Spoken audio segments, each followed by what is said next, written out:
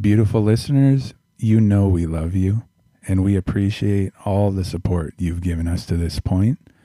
If you would like to further support us in our art, in our effort to allow these wonderful conversations to continue to take place, head over to patreon.com/inside the sound.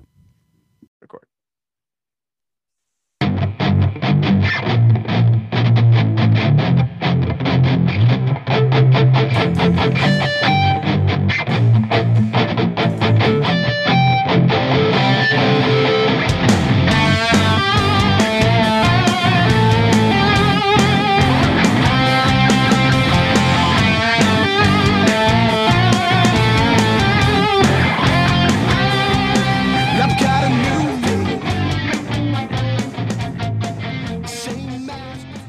I feel like your air guitar is getting better, dude.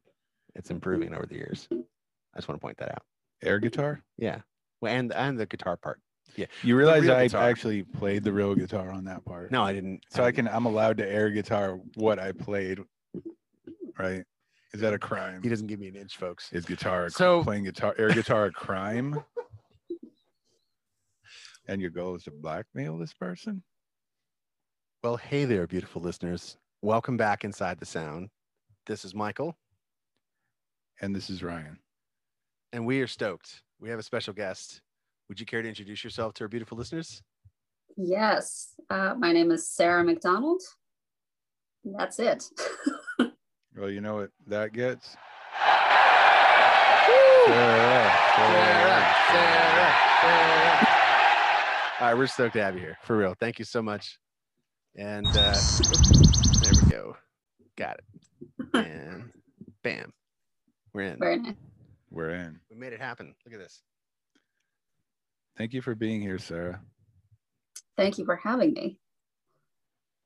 You know, we were kind of talking before we hit record. You asked the question, how did you find me? That was off the record. Why are you forcing stuff that was off the record? I wasn't trying to force it off the record, but I was trying to connect us to a thread of conversation here, Ryan, because I don't know, I didn't know. You know what off the record means? It didn't mean to be off the record. I wasn't going to like say everything. I was only going to say the magic is I feel like you found us.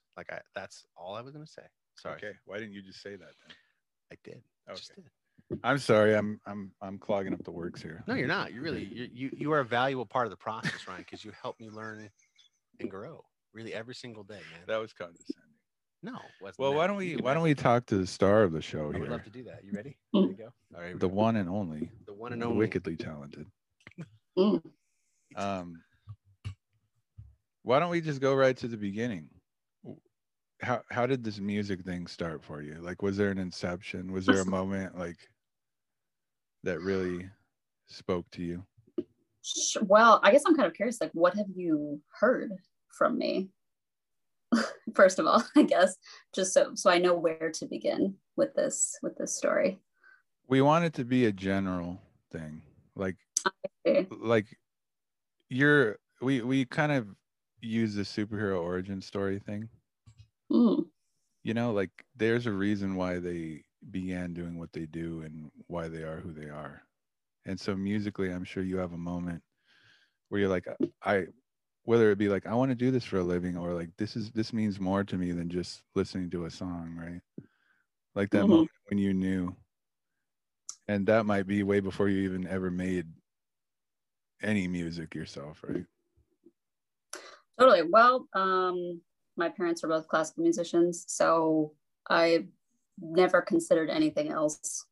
I started playing piano when I was 5, probably, and started doing musical theater not long after, and then started playing French horn very seriously, and then then got into the jazz thing, went to jazz school, and then while I was in jazz school, started I was mostly just writing songs and taking composition lessons and writing for large ensembles and orchestras and choirs and things like that.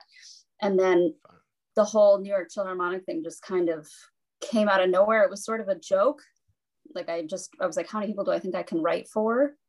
And all these different instruments. And the band used to be 22 pieces large. And I reduced it and kind of changed the instrumentation a bit over the years. And now it just is what it is, you know, this weird functional beast. But yeah, I've been doing that for, oh my God, I think the first song I wrote, I was 22 and I'm 30 now. So it's been a while, but the band has been performing for the better part of 6 years. But it's been a forever thing. You know, I've had lots of interests throughout my life, and I just never considered doing anything else professionally, ever. It was always just music.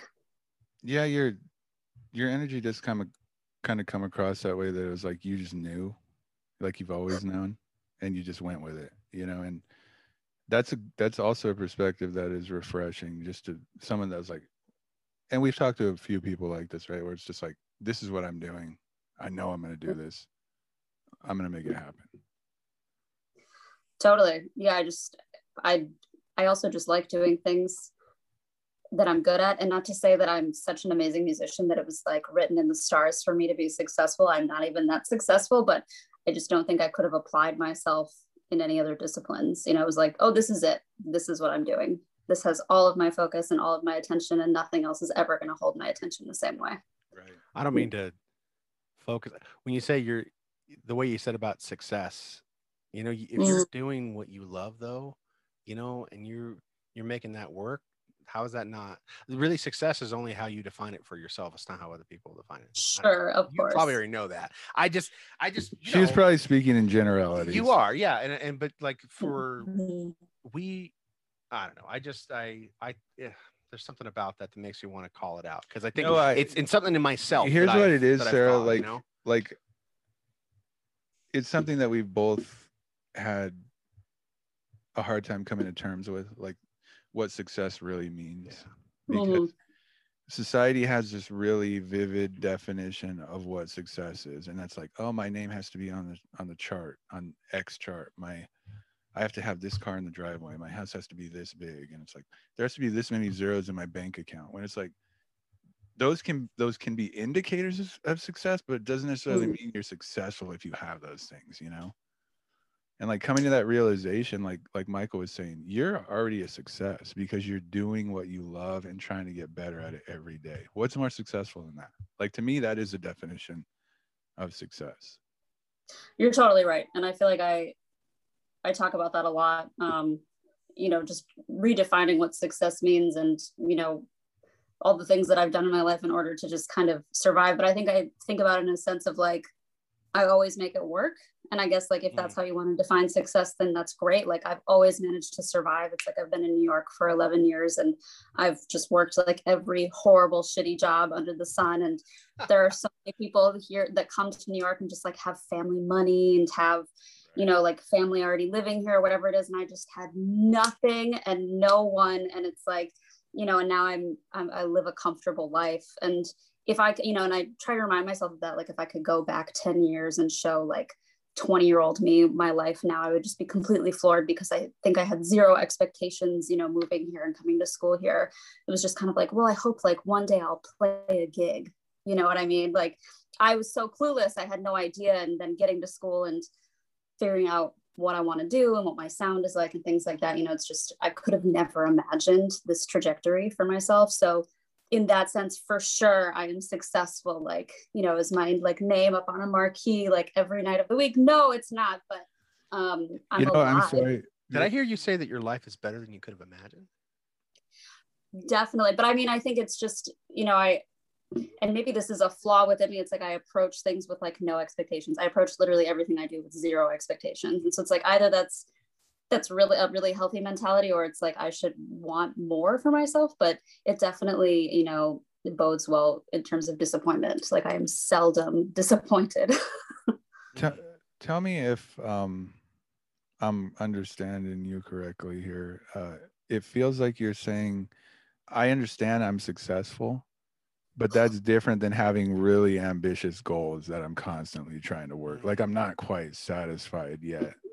And that's two different things, right?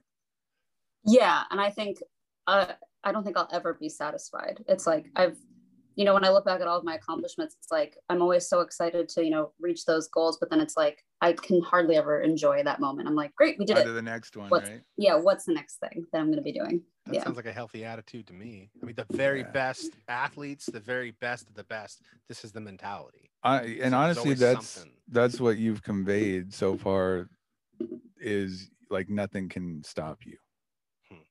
You know, you won't settle for anything less than what you want. And that's a good quality to have. Thank you. Like you said, I mean, you were talking about, that's how you made it by yourself, you know, without the luxuries that other people had because of your determination, you know.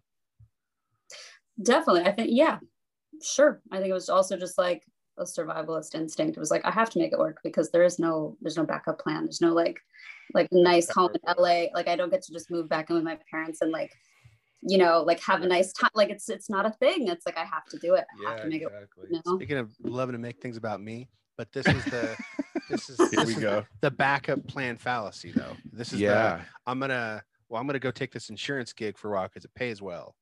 You know, that's what I did. I've heard it said that you have to burn the escape boats. Like if you're going into battle and you want to win, like you can't have the escape boats waiting there at the shore. Like you have to know it's like I'm gonna win or I'm gonna die, but I'm gonna try, you know. If you have any mental energy and space that you're holding out hope for on plan B, your plan A isn't gonna get there. It's just not exactly for sure. Right? That's kind of what you're saying. Yeah, it's just like, well, this is it. So if this doesn't work, like that's it. Were you always that determined? Were you always that mindset as long as you can remember? Or was there a time where you were ever different as a kid? Or I'm just genuinely, because it just comes across very confident. I will add this touch to it as well. You feel like a super tough person, like, like super tough, like the type that most people know not to mess with you type. Like you've got that like nothing can shake me type of attitude. You know what I mean? Well, perhaps. Thank you. That's very nice to say. Yeah, I think it's just, it has a lot to do with my upbringing and also, oh God, I don't know what else, but yeah, there definitely is that. And I think if you talk to people that knew me as a child, they'd probably say I was like pretty precocious, but yeah, there is that, like I have, you know, it's like, if I want something, I'm going to do it. And it's like, that's sort of, it's confidence, but it's also like self-destructive. You know, it's like, I definitely like take really big risks without what you're talking about. Yeah. And it's like, you know, I think a lot of people don't function that way. I'm like, I'm just going to do it and we're going to make it work. Like, you know, and it always has, like, it hasn't completely blown up in my face yet. So, you know, like stay tuned, it might, but especially, you know, even with like, just whatever, it's like, oh, there's a tour and like there are big, you know, it's like I don't even like have the money for this. Just saying yes to things and like throwing myself into situations that I'm not even kind of prepared for. I'm just like, yeah, fuck it, it's gonna be fine. And then like it somehow always works itself out. Like I find a way, you know, it's like I work it until the very end. But yeah, it's like once my mind is set, you know, I don't really like ask people for advice. Like I kind of, if I'm gonna like talk to somebody about something, it's more like, you know, I just want to like be like emboldened in my choice, but not even really. It's like, I'm going to do it anyway. It's like, I'm kind of just telling you, this is what I'm doing. that attitude really speaks to me because that has caused me a lot of trouble in my life. You remind me a lot of this guy, actually, really, when you talk like that. Cause that is sort of the way you are too, man. Like there's no, if I'm going to do it, I'm going to freaking do it. It's like the decision's been made. You're welcome. You're along for the ride. Yeah, man. No, but I get a lot of inspiration from talking to people like this with this mindset of, it's gonna let me down. Know what it is? You're completely, Sarah, you're completely operating from a faith perspective. Like you're not making your decisions based on fear, you're making your decisions based on faith. And I think that's why it's so powerful. And that's why it's always worked out for you, because you don't have any fear. Like you just know it's gonna work out. That's a powerful thing. Like to have that kind of vision and that confidence in yourself. Like I'm blushing. Thank you. Well, it's a truth. I feel like that kind of faith truth, it attracts the money. Like you said, you didn't have the money for a thing. It's like I said yes, and then it just happened. It worked out. That's the attractor to it. You know, the faith and the belief in yourself. Sure, if that's how you want to look at it, definitely. I think like, you know, you get out of the things that you do and you get out of life whatever you put into it. And I'm just like, I'm gonna go out and do this, and it's gonna be fine. And you know, so far so good. But yeah, it's just It's like, I just have to believe that it's going to be okay. Also, it's like, oh, I want to do this thing. I'm going to go do it, and I'm going to find a way to make it work, because there's always a way to make things work, you know. Yeah. If there's a will, there's a way. But I really do think that, you know. Simple yet powerful statement. There's always a way. There's always a way to make it work. You know what, Sarah, you seem like a very good person to, do you have anything that you would share for our beautiful listeners and us just in regards to that? Like, were you always that strong in your faith in yourself and your confidence? I mean, I know it goes up and down for everyone, but like, do you have any advice for people that are struggling with that? Like whether they should take the plunge or not? Sure. I mean, there have definitely been times when I've felt, you know, deterred from what I'm doing. I think, especially right after high school, I come from a military family, so I moved like every year of my life, and there were lots of complications associated with that. Right. And then, you know, by the end of high school, I was just living with my mom and my younger siblings. So there was a lot going on. And I think I definitely like hit burnout in a really big way my senior year of high school, and throughout my entire adolescence. Like I was just overextending myself. You know, I was like active in sports, and I was like the lead in like 3 musicals, and I was like the singer of jazz band, and I was like, you know, doing like all state, playing French. Like I just was doing too much. I was just trying to do everything to distract myself from, you know, my home life. And I think I got to college, and I didn't really have a ton of focus my first year. I kind of just like partied all the time and really didn't like have a lot of belief in myself. And then I actually transferred from a school to New York, and I got here, and it was like everybody was the prom queen. It's like everybody was so special in their own way, and it just like lit a fire into my ass. It was like, okay, like I can either just like let this defeat me and, you know, like realize that there are other talented, amazing people in this world, or like just try to do my own thing. And I think that was the most helpful thing for me, was like, I really didn't want to be like super competitive. I didn't want to be like the best jazz singer. I didn't want to be like the best this or that. I just wanted to like do something totally different. So I do think that there's space for everyone. It's like, there are so many talented people. It's always going to be a thing. Someone is always going to be blowing up. You know, someone's always going to be like having their moment in the limelight.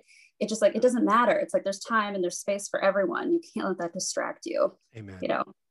Mm-hmm. No, it really just resonates with me. Yeah, because really a great point. What we're trying to do is express ourselves, you know.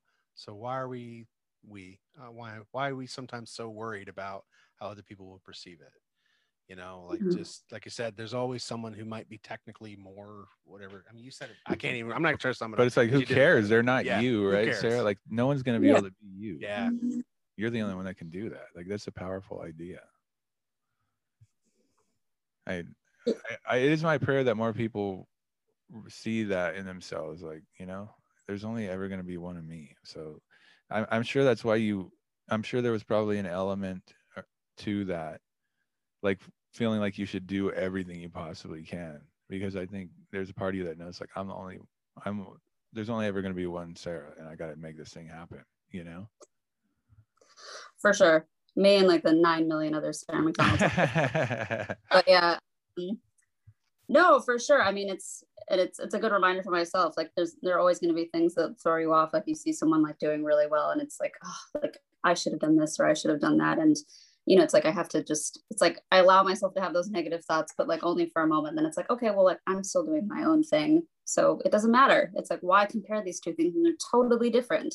It's like, I always get so confused when my friends like, well, this person is doing this thing. I'm like, but you're not even kind of doing that. So why do you care how successful they are when you're doing something completely different? It's like, because you play the same instrument? That's ridiculous. You know? Yeah, right. Like it is in a way, but it's a trap we can fall into, you know? And everybody does. Yeah, I do too. And then I'm just like, oh my God, it does not matter.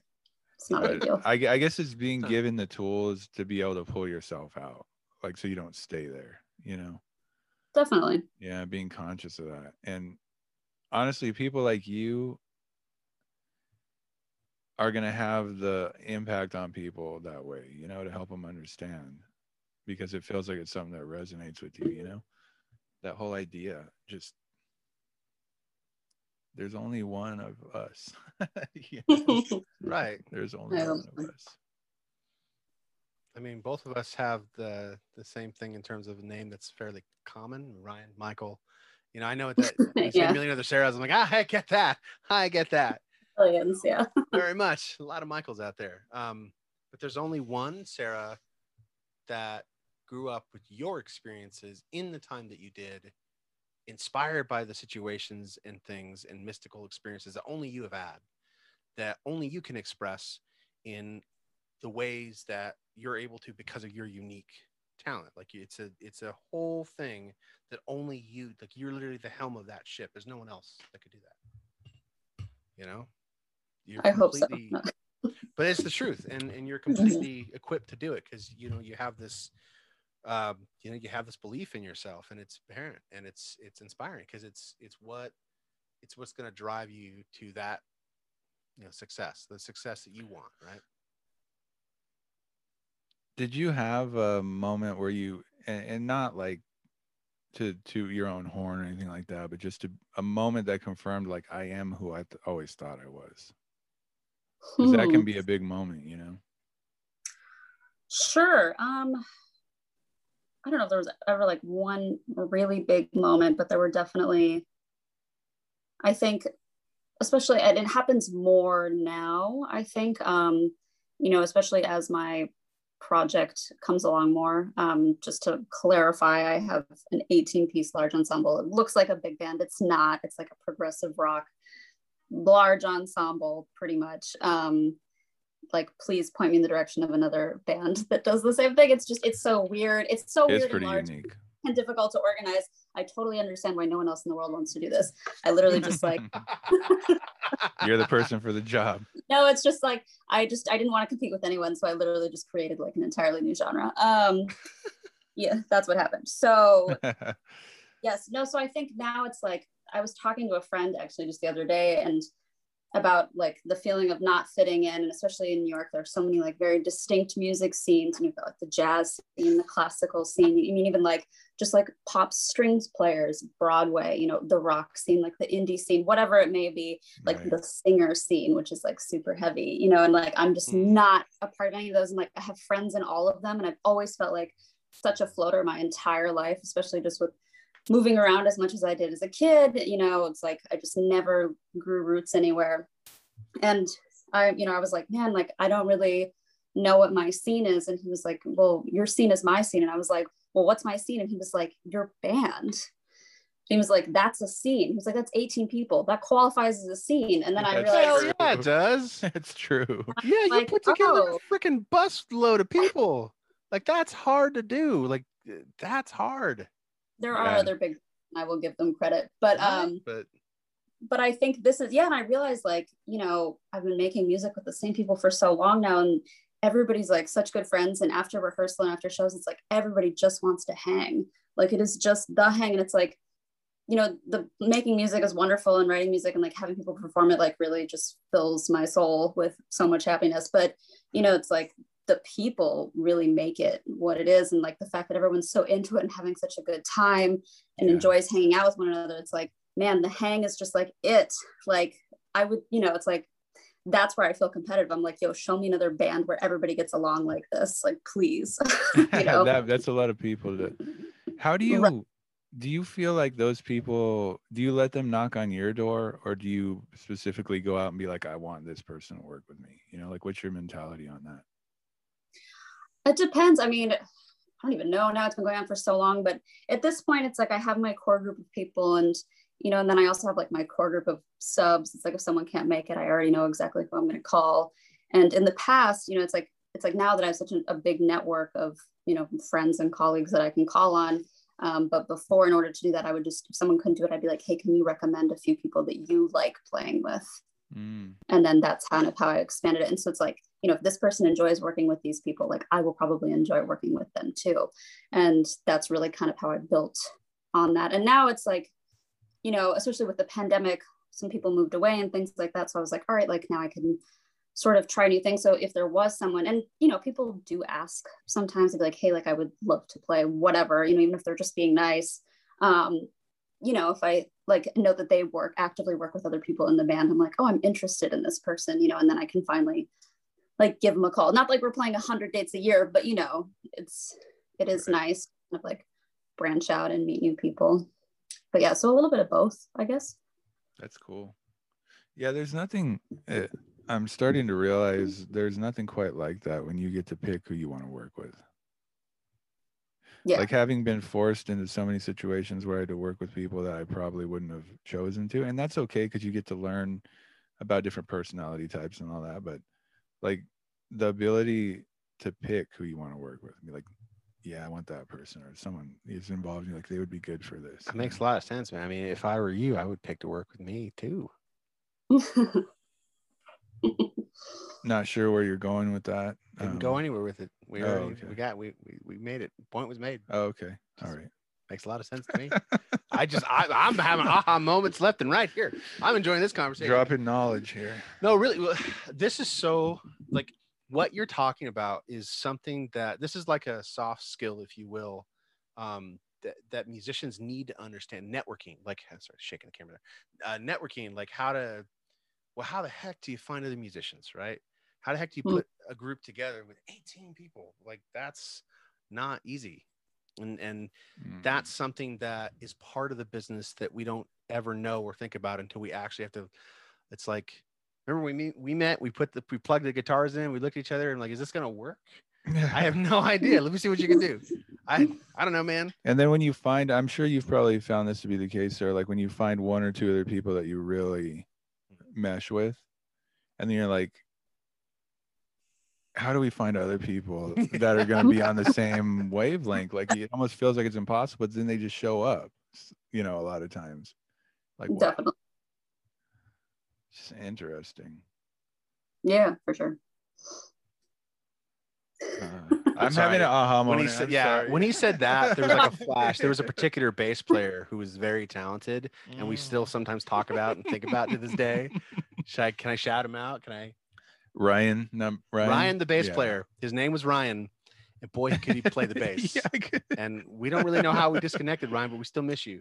We talk about you from time to time because you're a really good bass player. It was one of those moments, Sarah, you've had them, like where you're put into a situation where you're jamming or creating music with someone for the first time, and it's just like you felt like you've done it before, like everything just flowing. Yeah, or people just, I mean, that's how I feel now, especially with my rhythm section. Like I'll bring new music and usually rehearse the rhythm section first because it is rock more or less, and then we'll rehearse all the horns together. And it's like sometimes even if I don't understand what I want, they'll understand what I want, and it's like they just have like a shorthand that I don't even need to be part of some of the time. It's cool. Like I can give them all the information in the world and they'll be like, actually, let's try this. And then it's, you know, so much better than anything I could have thought of. Wow. Yeah, that makes it even more fun, right? Just knowing they get the vision and they're going to contribute in a really awesome way that you probably don't even know. I bet you surprised a lot, huh? Yeah, I mean, I'm very meticulous with the things that I want, like even writing stupid bass fills and things like that. And drum, really specific drum hits. Like it really am specific, but you know, then they'll just do new things unless it's like a really specific like drum pattern that I want or something like that. You know, I try to let them do what they want to do because they're all like stars in their own right. You know, they're all like amazing musicians. But yeah, sometimes it's just like I'm like, oh my god, I don't really know what I want here, and then they'll just do something, and I'm like, great, perfect. Right. Yeah, it's funny coming from a classical background. You're like the ultimate. Not what do they call it? You're like a conductor. Yeah, the conductor. Yeah. You're a conductor. Yeah. You have to know how this resonates with me because I was obsessed with this kind of class as a kid. Obsessed with Beethoven. Yeah, I grew up on classical music and I played in jazz band too. The idea of what the big band stuff, you're doing stuff with horns. Come on, I love this. I love this stuff. I put literally because I devoted most of my like teenage years to the stupid trombone and marching band. I had to put the thing in my solo album. I wrote a part just to include the dang thing because it's like I gave so much of my life to. Anyway, I love all what you're talking about. I really, but the thing that I've stopped this on, and I actually have a point I actually want to draw you back to because I know you again you talk about success, right? But I heard what you just said, and you said that you've surrounded yourself with literally like roughly 20 or so, right? 18 people who are stars in their own rights, and they're doing your thing. That says a lot. It says a lot. So for sure, I agree with what you're saying. And after every show, I'm always like, I'm just so lucky that these people are enthusiastic about showing up and playing like this $50 gig. You know, it's like it's well, sure, it's luck, but it's also you. There's no way, like, you are literally like the point in the reality where all these people converge, and this is the power that when you said you were going to step out and do your own genre, you know, like that. I love that, because it's like, you know, I'm just going to be me. This is, no one else is doing this. I like this, and it doesn't matter if anyone else does it exactly. Do you have any thoughts and any more thoughts on that? Like the idea of having to force yourself into a genre?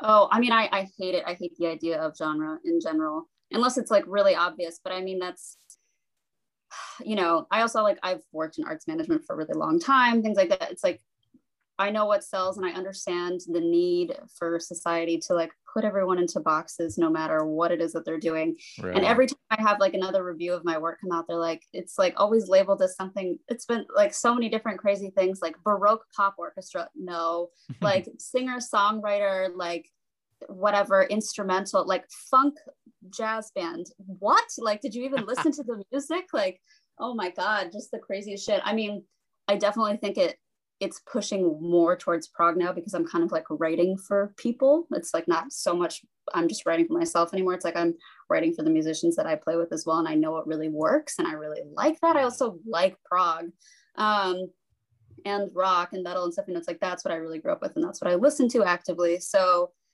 you know, but metal, yes, but there's definitely like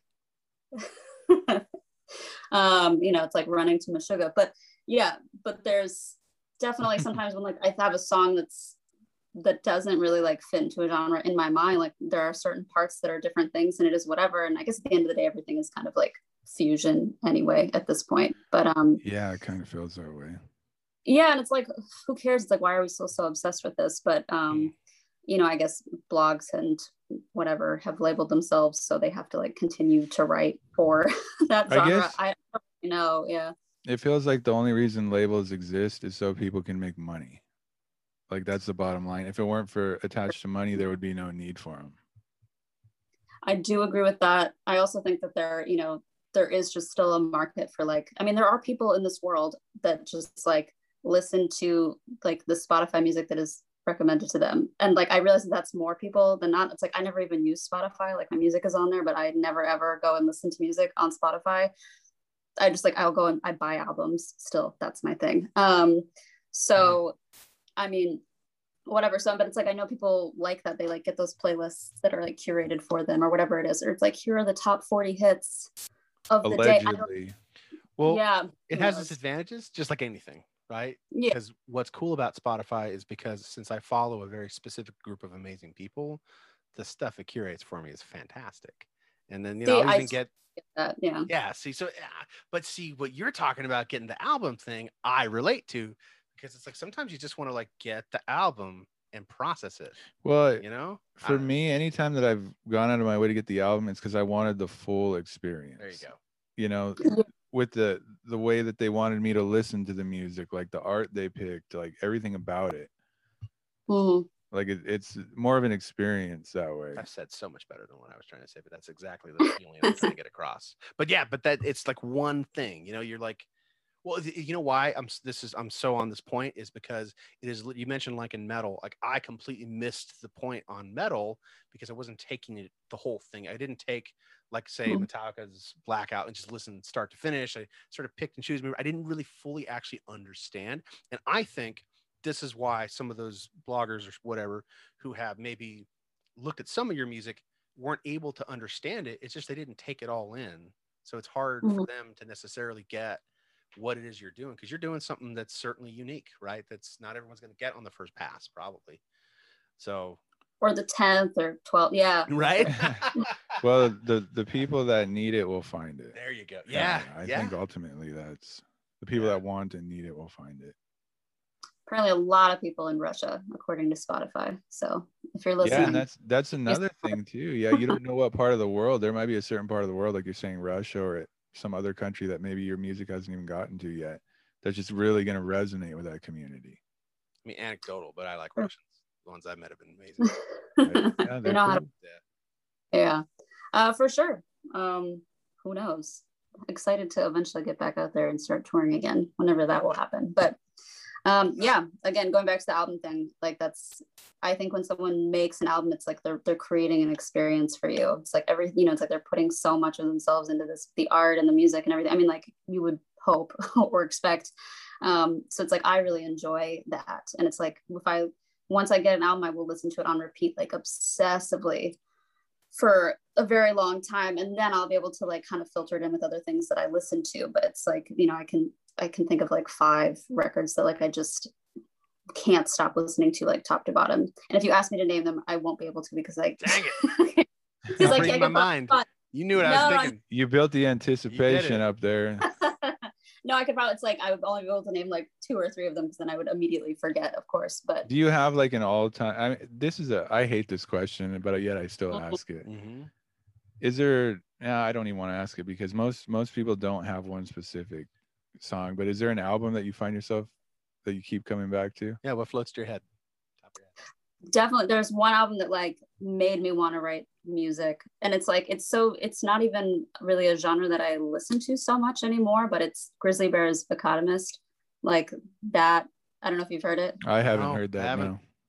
My god, wow. So that came out like probably like 12 years ago now, and it was just, it like definitely came, you know, like it came out at like a very like informative, impressionable time for me, and it was just like holy, like nothing I had ever heard before, because I probably wasn't listening to like a ton of indie rock at the time. But I really do think, you know, and it's like it's like it was big, and the like jazz musicians like love referencing that album as well. But it was just like, it was just so great, and it was like so pure and like honest. It's like when you listen, you know, it's like definitely like right before that band like totally blew up, and it's like I still love them, but I think like, you know, you reach a certain like level of fame, and it's like you think certain things are expected of you, and so like your music becomes a little bit more mainstream. And it's like I think that was like they were like right on the cusp of that when it came out, and it was just so incredible and like passionate, and I still listen to it and I'm just like, oh, it just blows my mind. And it's like funny because now I listen to just like 9 Inch Nails all the time, but you know, like that album was really like definitely like changed my scope of awareness in terms of like just what you can do sonically. And like they, you know, they all play like different instruments as well, like it's rock, but they're playing like flute and saxophone and other things like that, and it's just so nice. Different. Sounds really creative. Yeah, it's cool. Yeah, it's cool. You should definitely listen to it. I don't know if you're into that kind of thing, but right now we're into anything and everything musically. Side note, 9 Inch Nails, I had no respect for them until I saw them live. Like we went to a concert, me and a couple of my friends, many years ago. It's like 06, and God, they're good. Like, and yeah, I understand, like, you know, what is trying. Like, once I took in the show, I was like, it's the same concept. It's like once I took it all in, I was like, wow, this is so cool. Just great music, great musicianship, great stuff. Yeah, good band. Good band. I know. I used to feel the same. I was like, 9 Inch Nails, who cares? And then I like really listened to it. I was like, holy shit, 9 Inch Nails. Yeah, like, it's funny. When you have a certain idea or an association with the band, you could easily discount them without, you know, exploring what they're really made of. Definitely. And they just really like are, I don't know, I feel like they're constantly pushing the boundaries, and also like all of them do their own things, and now it's like they've fucking Trent and Atticus have won Oscars, you know, it's just crazy. It's like the talent's obviously there. Right, sure. Like something is not do you now, like, knowing all this, when you make your music, do you set out with any type of mission, like this is my ultimate thing I want to convey with my music, or is it just kind of each project will let you know what that's supposed to be? Yeah, I don't know if I ever set out with anything. And I mean, it's just like whatever I'm hearing, you know, and then, you know, I guess with the lyrics, maybe like that's always the thing that comes dead last. Usually, like, I mean, some of the time I'm just like improvising lyrics like in rehearsal because I just can't even remember what I wrote. It's like I don't know what you used to do the same thing, man. It's just like I can never remember, even like on a really old song. It's like on shows, like who knows what I'm saying, but I will get words out. It'll be in time, and it'll be the right melody, and that's all that matters. Right? It'll be the right melody, right? And that's the thing, is like it's about the music, and it's like I'm not like a singer songwriter, you know, it's like I'm not like I'm not like telling stories per se. It's like I'm really just trying to create something like different sonically. So and sometimes the lyrics are very important, but I feel like that's definitely like an afterthought to the rest of the song. So it's more so about this experience than anything else. Definitely, yeah. Like I want you to feel something, and I think when I listen to music, like I feel the most through the music. Like the lyrics seldom like resonate with me. I'm never like, oh wow, like this person's breakup was like just like my breakup or whatever it is. It's like I'm just like, you know, what are songs about? Songs are like 3 minutes of music about like sex and being sad. Like, okay, that's sorry, it's sorry to generalize, but it's like, yeah, that's kind of what it, you know, for the most part. And it's like, what are my songs about? I don't know. Probably the same thing to some extent. So yeah, it's really like when I'm moved by music, and also I think that's coming from like the classical upbringing as well. It's like I'm moved by like this passionate music, or even like listening to music in other languages. It's like I can be really deeply moved by something I don't even understand. So you know, I think that's the most important thing. Yeah, experience. Well, that's the thing that transcends, you know, cultures and all that, is that if you create the right experience, like every human being, some part of them is going to want to be part of that. Definitely. Yeah.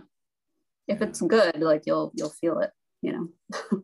Yeah, it keeps coming up, Sarah, and it feels like there are a lot of things when it comes to music and writing music and creating. There's not really words for them. There's not a real way to explain how you do what you do. It's just, it happens. And I think maybe we don't need to necessarily understand it, you know, like completely. Right. It's just some things just happen, and that's fine. You know what I mean? Accept things as they are. See things for what they really are. See things for as they are. Yeah, that's true. Yeah, it's funny. We increasingly find ourselves having these conversations with people like you in these moments where literally we just need to take a deep breath and just take it in for a second, you know. But yeah, creating an experience, that's what I mean, that's what I want, more so than for there to be a specific message or a specific, like, I just want an experience. I want it to be something I've never experienced before. Like, that's super poignant to me. Yeah, and even like, you know, with going to live shows, like I think that's most, it's like having a really good live show really, for lack of a better word, trumps everything else. You know, it's like, even, you know, it's like having a great album is excellent. It's like people are always going to like reference that forever, but it's like I don't think anything can replace, like nothing can replace, you know, the experience you have live. And it's like when you go to a show, it's like, what is the thing that you think about? It's like you remember your feeling. You don't remember like, oh, they sang this lyric or whatever it was. It's like you remember like the overall, again, just experience that you had and like shared with other people. That's really it.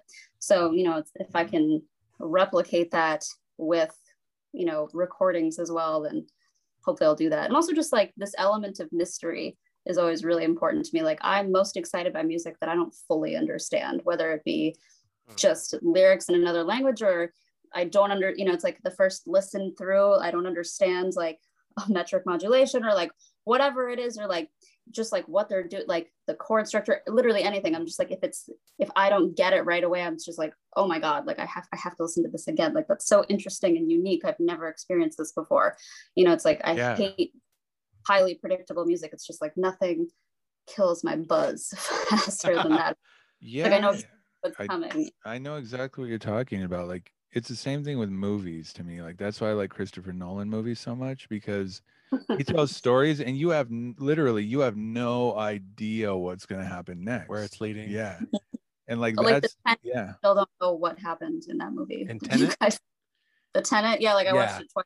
Still not even. We watched it together, and I was like, "What happened?" Here's the thing. Okay, what happened? I don't know what. I just know it was violent. I'll tell you this, okay, because it's really funny. I somehow managed to fall asleep to that movie. Yeah, I know. In the theater, like I never fall asleep. How in the world? Because like that's the most intense movie ever. There was so many gunshots and so much violence. I was just like, am I just getting too old? Am I too sensitive for this stuff? Like, I don't know. Right. too much violence. Well, again, it created an experience, and you weren't Yeah. quite sure how to interpret it. That's what it you was. know? It was the sound of the gunshots too. It's like a thunderous drum, right? And it's Yeah. overwhelming to our systems in that format, in a big screen, big. They pump up the sound as high as they can, right? You feel it in your body. So that's Sarah, part of it. you probably like good literature and good art just in general, then, huh? I mean, I hope so. Yeah. Because, well, that's good, because I think it's a lesson. Like, I was guilty of boxing myself into like a corner, and I'm like, I can only like these certain type of things and this certain type of way, instead of just being like, give me a new experience, and whatever that looks like, I'm open to it and I'm gonna explore it. Like, this process helped me be more that way, and that's really a blessing, I think, just to be able to look at things as they really are, like we talked about, like art, trying to figure out. Appreciate it. Yeah, for sure.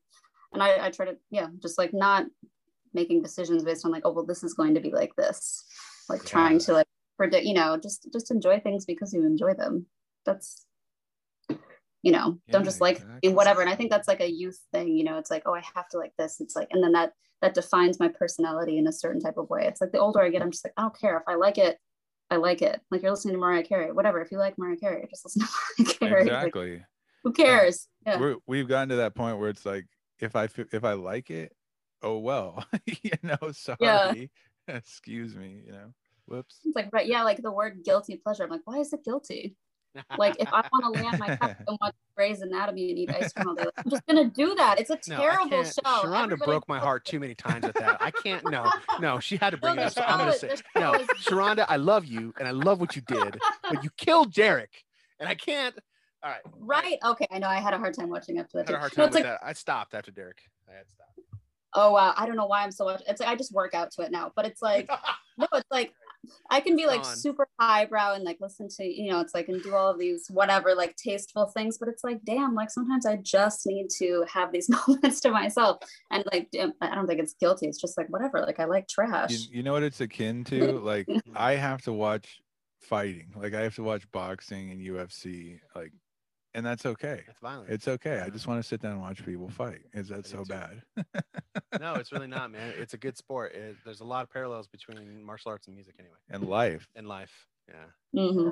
And it's funny you say the guilty pleasures thing. It is meant a little. Well, we don't have to explain to people. It's tongue in cheek. I just, the whole point is to be able to, like, just enjoy. It's exactly what you said. Like, just that's part of what it is. Like, embracing that whole idea that I might like a lot of things that you find very unexpected, but what does that really have to do with anything? It's like, totally. Yeah. It's okay for two rocker dudes to like have a very taste in music, that spans quite a bit of genres, like, and that's okay. Like you said, it is okay to just like what you like. It is okay to just be who you are and express yourself how you feel drawn to do it. It seems like you're a type of person that's a little more conscious of all that, Sarah, like the labels and the, painting yourself into a corner thing, like, but it's important that you understand that, right? Like, did you have any experiences specifically with that type of thing, or is that just kind of part of who you are? Oh, I don't know. I mean, I think it's always, I don't know. I'm just like creating scenarios in my mind, but no, I think like you grow up and it's like everybody always wants to like classify you. It's like if I was doing a bunch of theater, it's like, oh, you're such a theater kid. I was like a competitive swimmer. It's like, oh my God, you're just a swimmer. Yeah, like, you don't exactly. Or whatever. It's like, no, it's like I'm like a varied person. Like I have lots of interests. It's like I've always been that way. It's like I like doing a lot of different things. I definitely feel like jack of all trades, like master of none, like forever. Like it's just I have way too many interests in this life, and like it is what it is. And I think that's also been a thing. It's like people are always trying to get you to just like settle down, and I hate that. It's like especially when you're young, or like before you go to college, like you can't do all of these things when you grow up. And it's like, but here I am grown up and I'm doing all these things. So I don't know. It's like, and I'm fine. Like I'm alive. like really. whatever, investing in cryptocurrency. Like the world is ridiculous, but you know, it's Stellar like or whatever. Are you gonna buy some Stellar? Is that what it's called? I don't know. My brother's trying to get me to invest in this is so gross, cummies. Mm-hmm. Do you know what I'm talking about? I don't. Don't just look it up later. We don't need to talk about it. Look it up on your free time. No, it's just like, it's like literally, what am I even talking about? It makes me feel so old, but he's 9 years younger than me, so he's like way more into this than I am. But anyway, yeah, he's not wrong about the crypto. Not wrong. No, he's not wrong. I'm getting into it. I'm doing my best.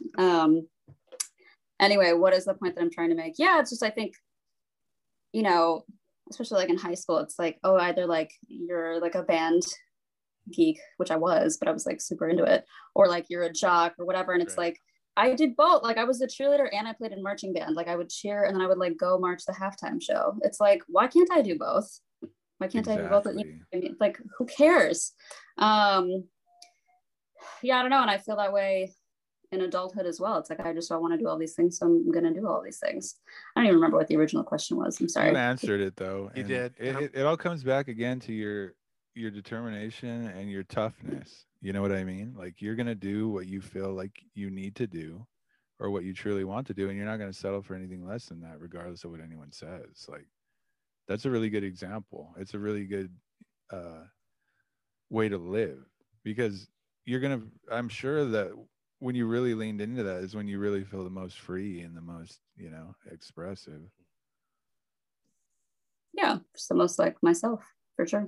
Yeah, I mean, that's what it is, right? You're just being you, and it's okay, regardless of what anyone else thinks about it or thinks of who you should be. Like, you know who you are, and you're just being you. I hope so. Yeah, and that's okay. Like that. That can be a profound awakening for a lot of people out there. Just someone telling them, "Hey, you're allowed to be you, and it's okay." Mm-hmm. I'm sure I can tell there's been times when you got that from other people where they wanted you to, okay, sir, you have to be this. This is you. You know what I mean? It's like that's a terrible feeling when people don't understand that I can do a lot of different things. Like I'm not really. I guess it's just the labels, man. That's what's bothering me. The bottom line. Totally. Yeah. And I'm fortunate enough to like live in a city now where it's like most of the time labels are definitely not an issue. Like I definitely live in like this very nice liberal bubble, but you know, and it's like, and I am constantly reminded, especially when I leave the city, you know, that like that's not the case everywhere else. Like not everyone is afforded that, you know, just like the ability to just do whatever you want and be whoever you want. Like there's nothing strange here. It's all like everything is just it is what it is, you know. It's like, and then I'll go back to the Midwest to like visit my mom or something, and it's like, you know, I get so many strange comments, or people are like, oh, like you can't do this or that, or like your clothes are so interesting, or someone was like, you look like you're from New York, you know, just whatever. Like what does that even mean? You know? I'm like, what does that mean? Yeah, like, exactly. I don't know. Is that an insult? Is that a compliment? I know. Where are you going with that? You like my outfit? Like I don't really say. Yeah, or even like my sister's in the military now, and like she lives, you know, it's like she's a very progressive person. It's like, you know, she's a fighter jet pilot. Like her life is very stressful and crazy, but she like lives on a base, and it's like everyone is like, you know, living like very similar lifestyles. Like there's nothing wrong. I'm not trying to like trash talk it, but it's like everyone like kind of dresses the same, does the same weekend activities. You know, everyone is like married very young, like just kind of like pick a thing, you know, and everyone's doing it. Right. But I also think it's like, you know, if you're living in kind of like an insular community, the same characteristics like rub off on one another. You know, it's like you wind up doing the same things because like that is the thing to do. Or if you live in a small town, it's like only so many sources of entertainment and only like so many sources of culture. You know, it's like, and I've had this argument with people so many times where they're like, and I don't think the people who don't live in big cities are like classless and tasteless. That is not what I'm trying to say at all. But it's like, there's obviously an abundance of culture in like a big metropolitan area. It's like, you know, when in non-COVID times, it's like I just have access to everything. Like, I'm very grateful for that. And, you know, I've talked about how it's like, if you live in a smaller town and there's like one performing arts center, it's like, you're kind of like subjected to like whatever comes through town. It's like, that is your like one major source of culture. It's obviously not everything. It's like, we live in a time where it's like, you know, you can find anything online, whatever. And it's like, you can access culture in different ways, but it's like, you know, it's like, I'm like, I can really just like go get it. And I definitely like take that for granted so often. You know, it's just like, I can go to the Met, like, you know, I mean, like things that I don't even think about anymore. But yeah, I don't know. And it's people are like, well, no, like that doesn't mean that like people aren't cultured. And that's not what I'm trying to say at all. I just think it's like you kind of like grow where you're planted in a way. It's like you adapt to the environment that you live in, you know, for sure. And it's like, we can get used to anything. Yeah, it doesn't feel like some of these small towns or places, it's just there's more of a monopoly on creativity, and the vision of life is really monopolized. Like, whereas in a big city, it's a melting pot of so many different ideas. It's like there's not a monopoly on that. It's like you can be whatever you want to be. You know what I mean? Whereas it feels like the smaller the community, the more pressure there's going to be to follow whatever ideal that culture holds high. You know what I mean? I agree. And I think that, like, well, you did already highlight this, but the technology is really a blessing. You know, really, it's a double-edged sword, because in just the same way that there's one performing arts center, you know, if you get stuck on Twitter, you get stuck on Snapchat, whatever, it's it's a silo, and that company has their own perceptions, their own biases, their own whatever. And even if it's one that you might be inclined to agree with most of the time, it doesn't mean that you're going to get like you're still like, your mind is still being filtered in someone else's reality. You know, ultimately. Well, you know, okay, all right. Here's my stuff. Oh, here we go. Here we go. You ready for this? I'm gonna sit back and would you relax? You know, I'm not gonna make fun of you this time. Mute yourself. Okay? It feels like the moment is right for you to do one of these things. Culture is not your friend. Culture is not your friend. Here we go. Oh, the glasses are off too. Okay, glasses are off. Culture is not your friend, and really sometimes it takes, you know, being a young man being sent off to war to realize that culture is not your friend. But culture is not there. Like, culture is there to get you to be a individual, not an individual, but someone who is a part of a human being, so you can fit in the culture. Create your own roadshow, folks. Do what our friend Sarah here has done. You have literally created your own actual roadshow. It's freaking cool. It is like, yeah, for sure. but that's like what matters is the felt presence of personal experience. That's what matters, you know, not what someone else tells you that needs to be cool. You know, if there's only the one performing arts center and a group of people coming your way, stay in a small town, well, guess who? The onus is on you to create the culture in your small town and to preach that bat signal out into the universe and let the whole world see what your town's about. And you're the one who's creating. I mean, that's essentially what I feel like we're doing with Inside the Sound. Like, there's an invisible web of amazing, incredible people like you all over the world. We're meeting them now. Like, they're like-minded. They understand these things on a level that I didn't think anybody understood other than me and Ryan. No offense to the world, but I really didn't. Like, we keep meeting people and operating in a different reality. Off the soapbox now. Yeah, that was my diatribe. But I agree. I actually think I actually agree with how you, like, this mindset about like the city, and because it was that way in San Francisco. Like, there's just like any time there's anything. There's all these different. There's like Broadway type style shows. You could get into rock. You could get into the jazz. You could get anything. It's there. It's all there in a big city like that. And there's nothing. If you've never experienced that, folks, like, there's nothing like it. There isn't. You know, so I get it. And it's way different in the little cow town. It's just different, you know. You remember we hung out in the couch and we just hung out on the couch for like a week. You remember that? I would never do that to a perfect stranger. Yeah, anyway. Yeah, no. You make a wonderful point, and I totally did not mean to say that like people are incapable of doing different things when they live in a small town, because No, you didn't say that. Okay, no, that was my soapbox. You didn't come across it. Please don't think that I thought that. I just didn't. Okay, yeah, good. That was my. That's why I did the thing and say, look, I got to do this thing.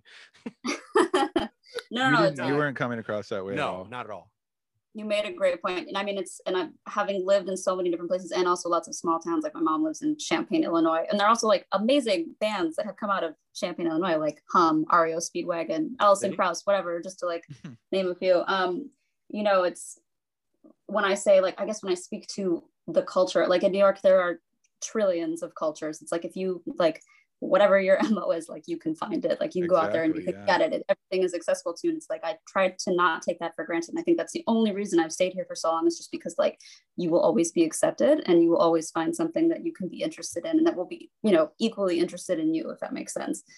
And I think, you know, it's like living in a smaller town, it's like, you don't have that advantage, you know, and it's like that's really all I'm trying to say. And it's like having to create that for yourself when there are like less resources is like even more of an uphill battle. You know, it's like it's hard everywhere, but having to do that like there, you know, it's like, and coming out of that and like, you know, whatever success means to you, things like that, it's like that's, you know, that's really crazy too. And I think it's just I'm literally speaking about like resources and speaking about just like what is funding to the schools for the music and arts programs, you know? Just like, come on. There's always money for football. Yeah, for sure. It's just right. It's crazy. And even like we were stationed in Hawaii for a while. And I remember right after we left, like Hawaii public schools lost like so much funding that they couldn't pay their teachers enough. So they had to like the last Friday of every month, there was no school because they literally could not afford these salaries. Like just, what is that? But military spending is at an all-time high. Yeah. You know, anyway. Wow, I just went off on like a million different tangents, but yeah, we could talk about all that stuff for hours on end. I kind of want to have like 3 hours of time to. No, really, because I grew up on military bases too, and I know what you're talking about. Yeah, and I'm gonna stop because I could keep going. But the thing about military spending, and I really want to just touch on that. Let's heal the world, make it a better place. I just don't see. Too much money it would take to just fix the Amazon so that we could actually fund the farmers and give them enough money so that they'll not chop down the Amazon, and so the lungs of the planet can breathe. It would cost us a fraction of spending that we did on, say, the Iraq War or whatever. Sorry, it's a little Graham Hancock thing that he said, and it really has resonated with me ever since I heard it. It's like, oh yeah, why don't we just do that? Why don't we just go ahead and fix some problems we could anyway? All right, I will see. Yeah, like end world hunger or homelessness, or we actually could do that. Yeah, things that are possible. It's not impossible. It's not impossible. We have the resources. We have it. Right. That blows my mind all of the time. And it's also like my sister who's like, you know, flying, like their planes are always broken. She's like, I don't know where this money is going because we're certainly like not seeing it. You know, it's like, I mean, it's just, and it's like, man, I hope it's like some crazy, like deep undercover, like alien research, because otherwise it's just not justifiable. Hey, that's kind of cool. It does make you wonder. It's like, where is all this money going? Like literally, where's it? Well, the war, but yeah. Yeah, that's definitely a big part of it. There's no doubt about that.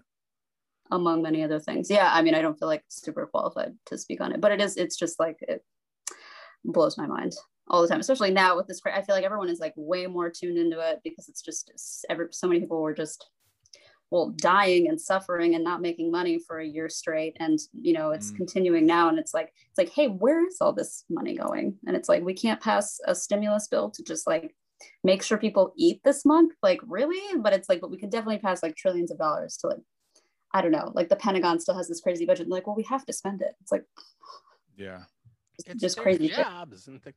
No, military jobs are going to save their jobs. Like, why don't we give them education and let them do other things? If we don't need as many people to fight and kill, you know. And here's the thing. Okay, here's the thing that gets me about the military-industrial complex. I'm going to another soapbox thing. Oh boy! Having spent only 6 months in the cybersecurity industry, and knowing next to nothing about cybersecurity other than how to sell it, I don't. Though that's the war. That's what's actually happening. That's the war. It's the disinformation. It's the CIA kind of like, shouldn't say that name out loud, but it's all the propaganda. That's where the money's being spent. That's where the war is going on. All of the bombs are for show, guys. War doesn't exist in that same way. They want a monopoly. No, it's exception. It only exists in small little pockets where the big players allow to happen. Like Syria happened because all the big guys in the world said, we don't care if this place falls apart. Oh, well. Oh, who cares? Let's not help. You know, like that's my thing. Like the real war isn't really actual war. The way we think about it, we think of World War II as being, that doesn't exist anymore. Right. Exactly. Yeah. Thank you for letting me say that without judgment, Ryan. I wasn't judging you. No. I wasn't judging you that much when you said that. No, in fact, no. It's part of what makes the show fun is because we are free to just sort of like give each other crap. Oh my God, I love it. It's fun. You're fun. This is fun. Well, Sarah, where would you direct people that want to delve into your musical creations, and where should they start? Where would you direct them? Oh my gosh, you can find me on Instagram, but you can. Yeah, there's there's me. It's at Sara MCDS, Sara McDees, and then there's also just the New York Chill Harmonic. It's literally just, and it's like the word NYC. I love that. Chill Harmonic. Yeah. New York Chill Harmonic. That was also a joke, and then it just stuck. Can I ask whose inspiration? Like, did you name that, or was that I honestly have no idea. It was like, I kind of thought this whole thing was going to be a one-off like 6 years ago. Yeah. And I was the New York Chill Harmonic. That's hilarious. Oh my God. And then, I started like spamming the New York Phil, just like get their attention, which eventually worked, but nothing came of it. And then that was it. And now it just is what it is. Now it's the New York Chill Harmonic. That's it. And there's one other person in the world that uses the Chill Harmonic handle, and it's this Turkish conductor, and she's like really cool. And so like now we're friends on Instagram. Awesome. That's cool. Thank you so much. And folks, go find her. Go follow Sarah. Go follow the New York Chill Harmonic and in New York Chill Harmonic. The other one too, the turkey. The turkey. Yeah, she's great. Or find us on Spotify, whatever. I'm so glad we ended this conversation talking about the military industrial complex. Yay! Oh my God, it was so much fun. Wow, we really went there. But yeah, definitely. Yay! Check out my band, you guys. Fearless. Yeah, heck yeah. You hear that, people? Go check it out. It's a whole new genre. Well, folks, you know where to find us, right? By now, you should know. Definitely, you guys know. We got a little closer to close out here. Sarah, say goodbye. Sara McDonald. Is there? Oh, before I do we? Wait, hang on. Before we I gotta cut that off. Okay, right. Sarah, do you have anything else you would like? Any words of wisdom? Fight the power. I mean, anything else you want to share with our beautiful? The world's ears are open right now. I mean, for sure, fight the power. Fuck the patriarchy. Do your thing. Just